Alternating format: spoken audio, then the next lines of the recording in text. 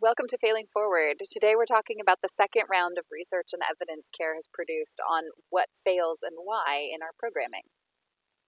Fiona, welcome to Failing Forward. Can you introduce yourself for our audience?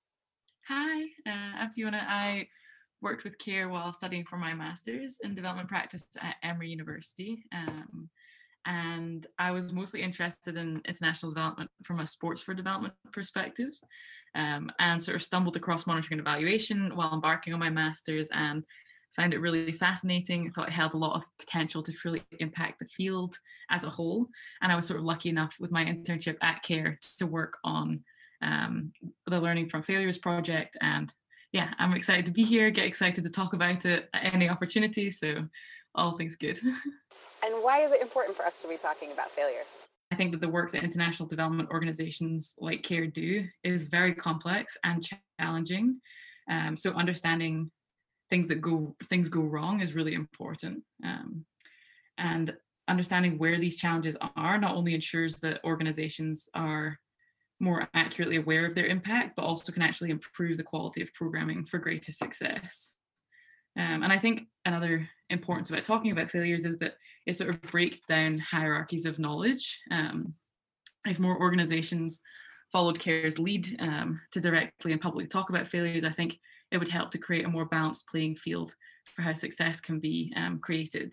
International development organizations often emphasize the importance of sort of locally grounded work, and sort of empowering local voices. And one of the best ways to bring more people into a conversation is to say, hey, we didn't get that right, and we think you have the knowledge to help us understand why that's wrong and how to fix it. And I think that these conversations are so important. So in essence, talking about failure also gives international development some humility. Great. And tell us about the project you were working on.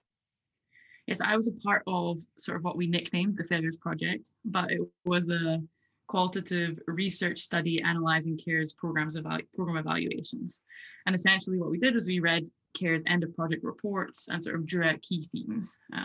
First time I worked on it was in 2018, and we looked at reports from 2015 to 2018. And then I also worked on it this summer where we looked at reports from 2018 to 2020 and sort of compared between the two sets of data.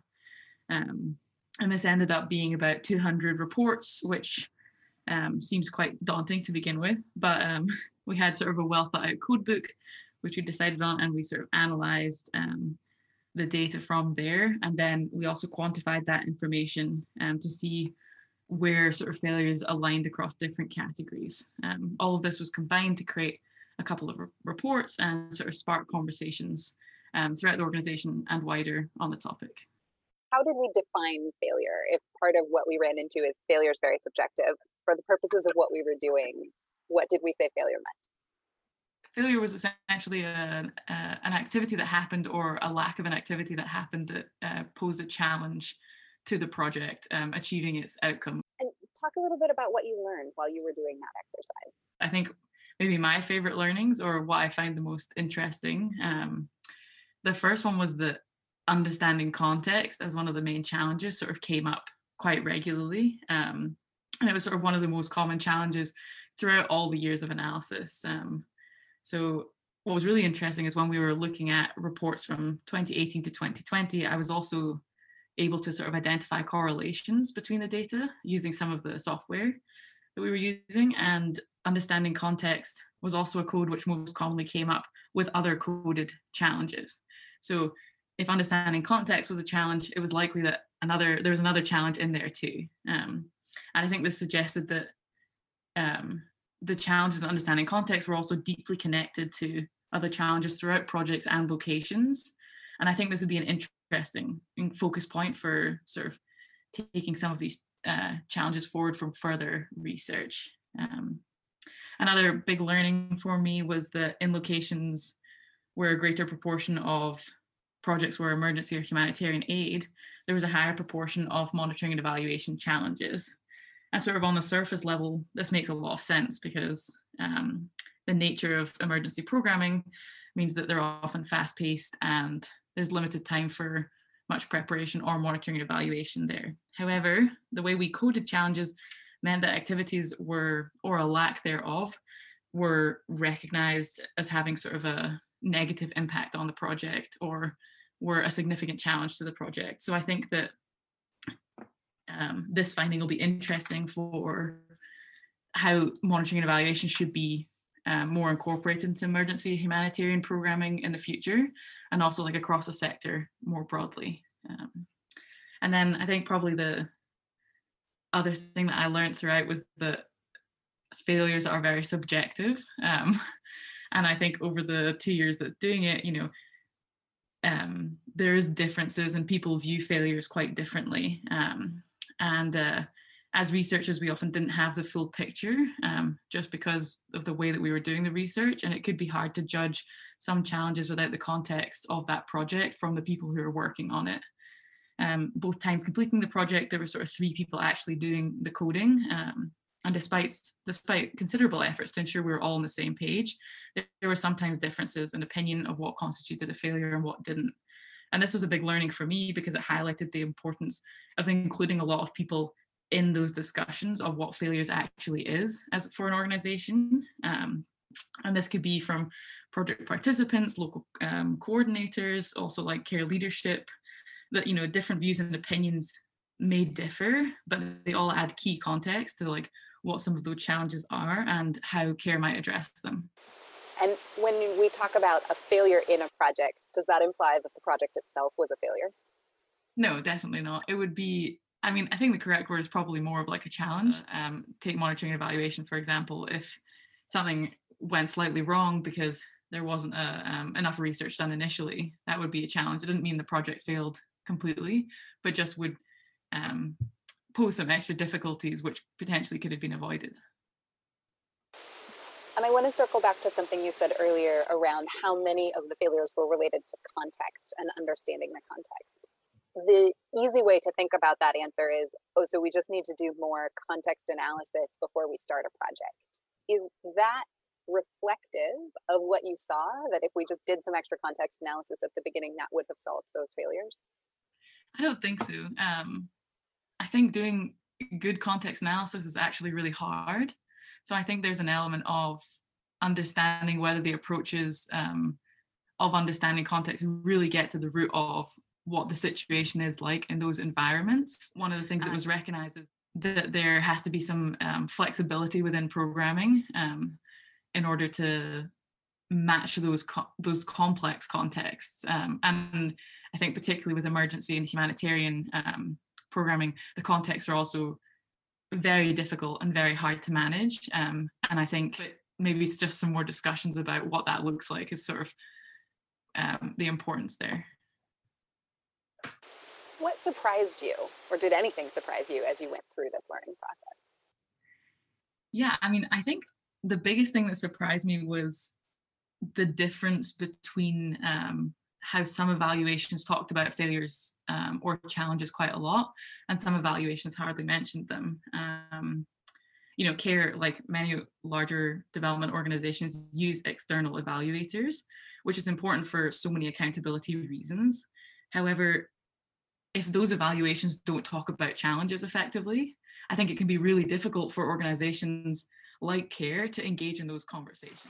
So as you mentioned, depending on evaluations and on external evaluators gives us one lens into failure and what failure looks like. What are other sources of information you think we should be looking for to try to better understand the picture of failure? I think definitely having conversations with people who are working on projects directly. I think they will likely to understand the sort of programmatic challenges that they've been facing throughout the time of the project. Obviously, we were looking at sort of an endline report, which, as you said, is sort of a one way in. But if you can talk to people more regularly throughout the process of a project, I think having those conversations, having those open sort of reflective conversations would allow for more insight, but also, as I mentioned, like quite a context-based insight that would sort of color some of the examples that we might have found in the endline evaluation. And you worked with this project for a little over 2 years and through 2 rounds of analysis. What changed over that time? I think it was really great to be able to work on it twice, essentially, because it gave me a lot of insight just in terms of the research process. And I think that that is something that changed generally, was that we were more focused the second time that we did it, because we'd had that experience the first time around. And I think that's important for any of these sort of like pilot projects or pilot research. Is, it can be done once, and then as you do it more and more, it becomes a bit clearer as to what you're looking for and what you're hoping to find. So we were able to simplify our code book the second time around and make the analysis a little bit easier to understand, I think, for a broader audience. In terms of learning between the sort of data groups, there was a couple of interesting points, and I think it represented a shift in sort of the development sector more broadly and the focus of the development sector more broadly. Firstly, this sheer number of challenges reduced.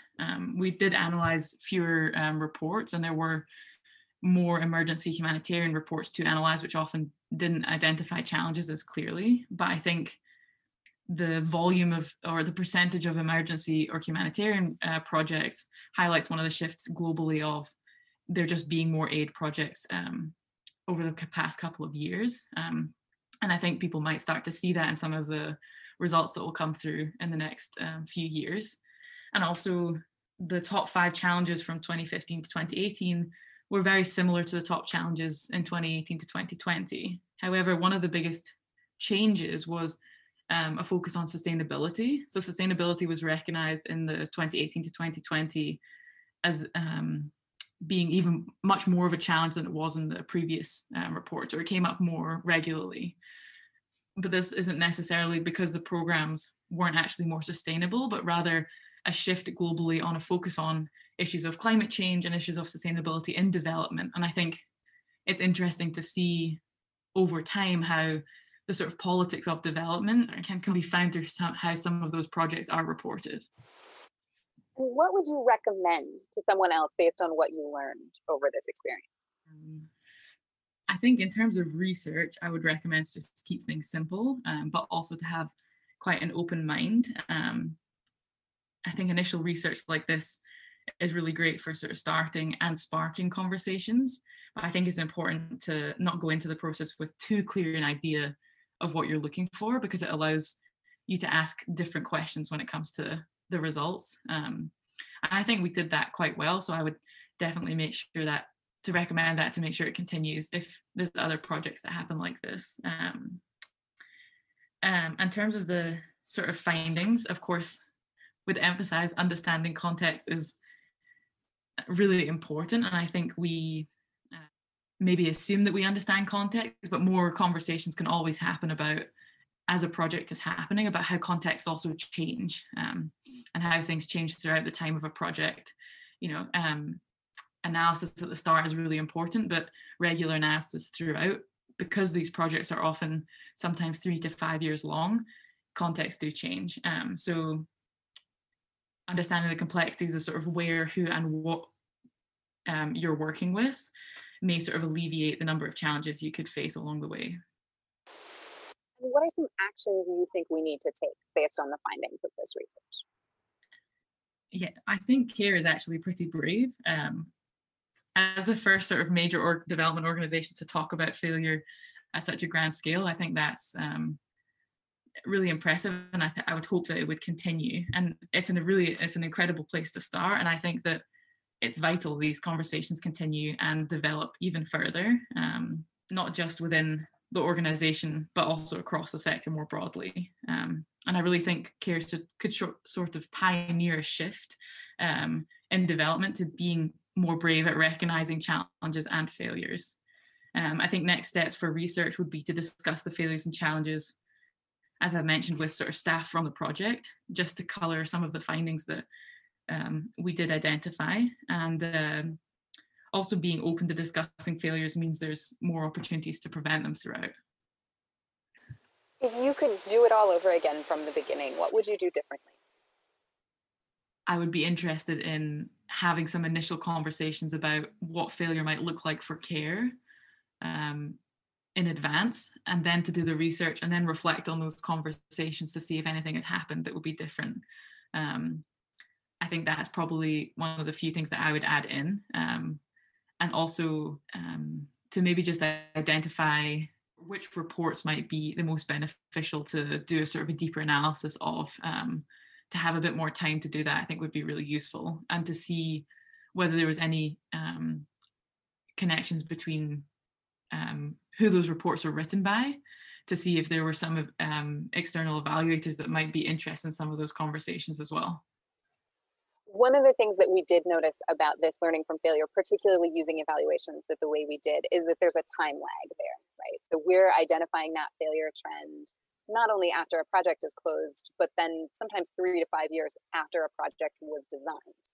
Mm-hmm. Is there anything you would recommend about how to tighten that feedback loop so we weren't waiting so long to identify failures? I think when we first started the project, we had a look at some sort of baseline and midterm evaluations, but they rarely ever spoke about sort of challenges or failures. So I think it would definitely be interesting to see whether midterm reports could be included into some of the analysis. Midterm reports, I think, were more focused on sort of monitoring the progress rather than being more analytical and critical of what was happening. And I think that would be an interesting place to go next, to see also whether those conversations could be had with people who are doing the projects at the time, because that would give an opportunity to talk with those people too. Are there any actions you would recommend or tips you would recommend to make that easier? Because it is really challenging to talk about failure, especially when your work is tied to your identity in that way. I would say be forgiving to yourself, that this is our job and we've chosen to do this job because we care. But that doesn't mean that we have to know everything. And I think as well, everyone who works in development also recognizes it is a sort of shift, it's a sort of shapeshifter, and it does move and it does address different things as the world changes. And I think if we're more adaptable and able to recognize we want to be part of that change rather than part of the way the work has been happening for a while, it will sort of offer more opportunity. But yeah, forgive yourself a little bit that we don't know all the answers, and everyone's trying to learn from each other, and I think that that's really important. One of the things a lot of different academics who talk about failure and who talk about the idea of adaptive management talk about failing faster, right? And so if you fail faster but on a smaller scale, sometimes that makes it a little less threatening, because you haven't failed at everything, you failed at one piece and really only for the last 2 weeks or 3 weeks. Is there anything that you saw in the evaluations that talked a little bit about that, about the timescales, or about how to do it in a lower stakes way? Yeah, I mean, there was a few evaluations where the reports said, you know, this project really struggled with this quite early on. But when there was adaptive management and when people were able to adapt to that, the project results were often quite positive. So I think that's a testament to the people who are working on those projects to go, hey, this is a problem, recognize it, and then say, what do we need to change in the middle of this project to fix it? And I agree with the failing faster, but we also don't have to fail. Sometimes things do go well, and you could see that in some projects were really successful. And I think that as well, I think one of the things I learned from doing the failures project is often, especially if you're looking for failures, it could be quite easy to find them. Whereas actually, if you're looking more holistically, you know, you can go, here, we've done well in this part, but we want to just work a little bit better on these areas. It becomes a bit more manageable personally to put things in perspective. Any other words of wisdom for the audience today? I think that learning about failures with care and then using this across my work has taught me that not only are there challenges within programs, but there's also a certain fear, I think, within development workers to admit when we get things wrong. And I think that I would argue that most people who work in international development or development do so because they care about improving people's lives. And that means that as development workers, we can sort of sometimes I think tie our identity to our work a little bit, and which can be great when things go well, but can pose a real challenge when things fail. And I think that having conversations about failures offers an opportunity to challenge this identity issue and provide sort of less emotionally charged insight um, into how to effectively impact people's lives. And CARE sort of started this process at an organizational level, and I think that um, if it continues both institutionally and personally, it could really shift international development on a more positive direction. But I think, myself included, learning from failures and learning about the project has sort of forced me to look internally and recognize I also don't get things right all the time. And that's really important, because then you can really learn from it and go, okay, well, what do we want to improve? Because we are trying to impact people's lives. Thanks for joining us on Failing Forward. Stay tuned for next time.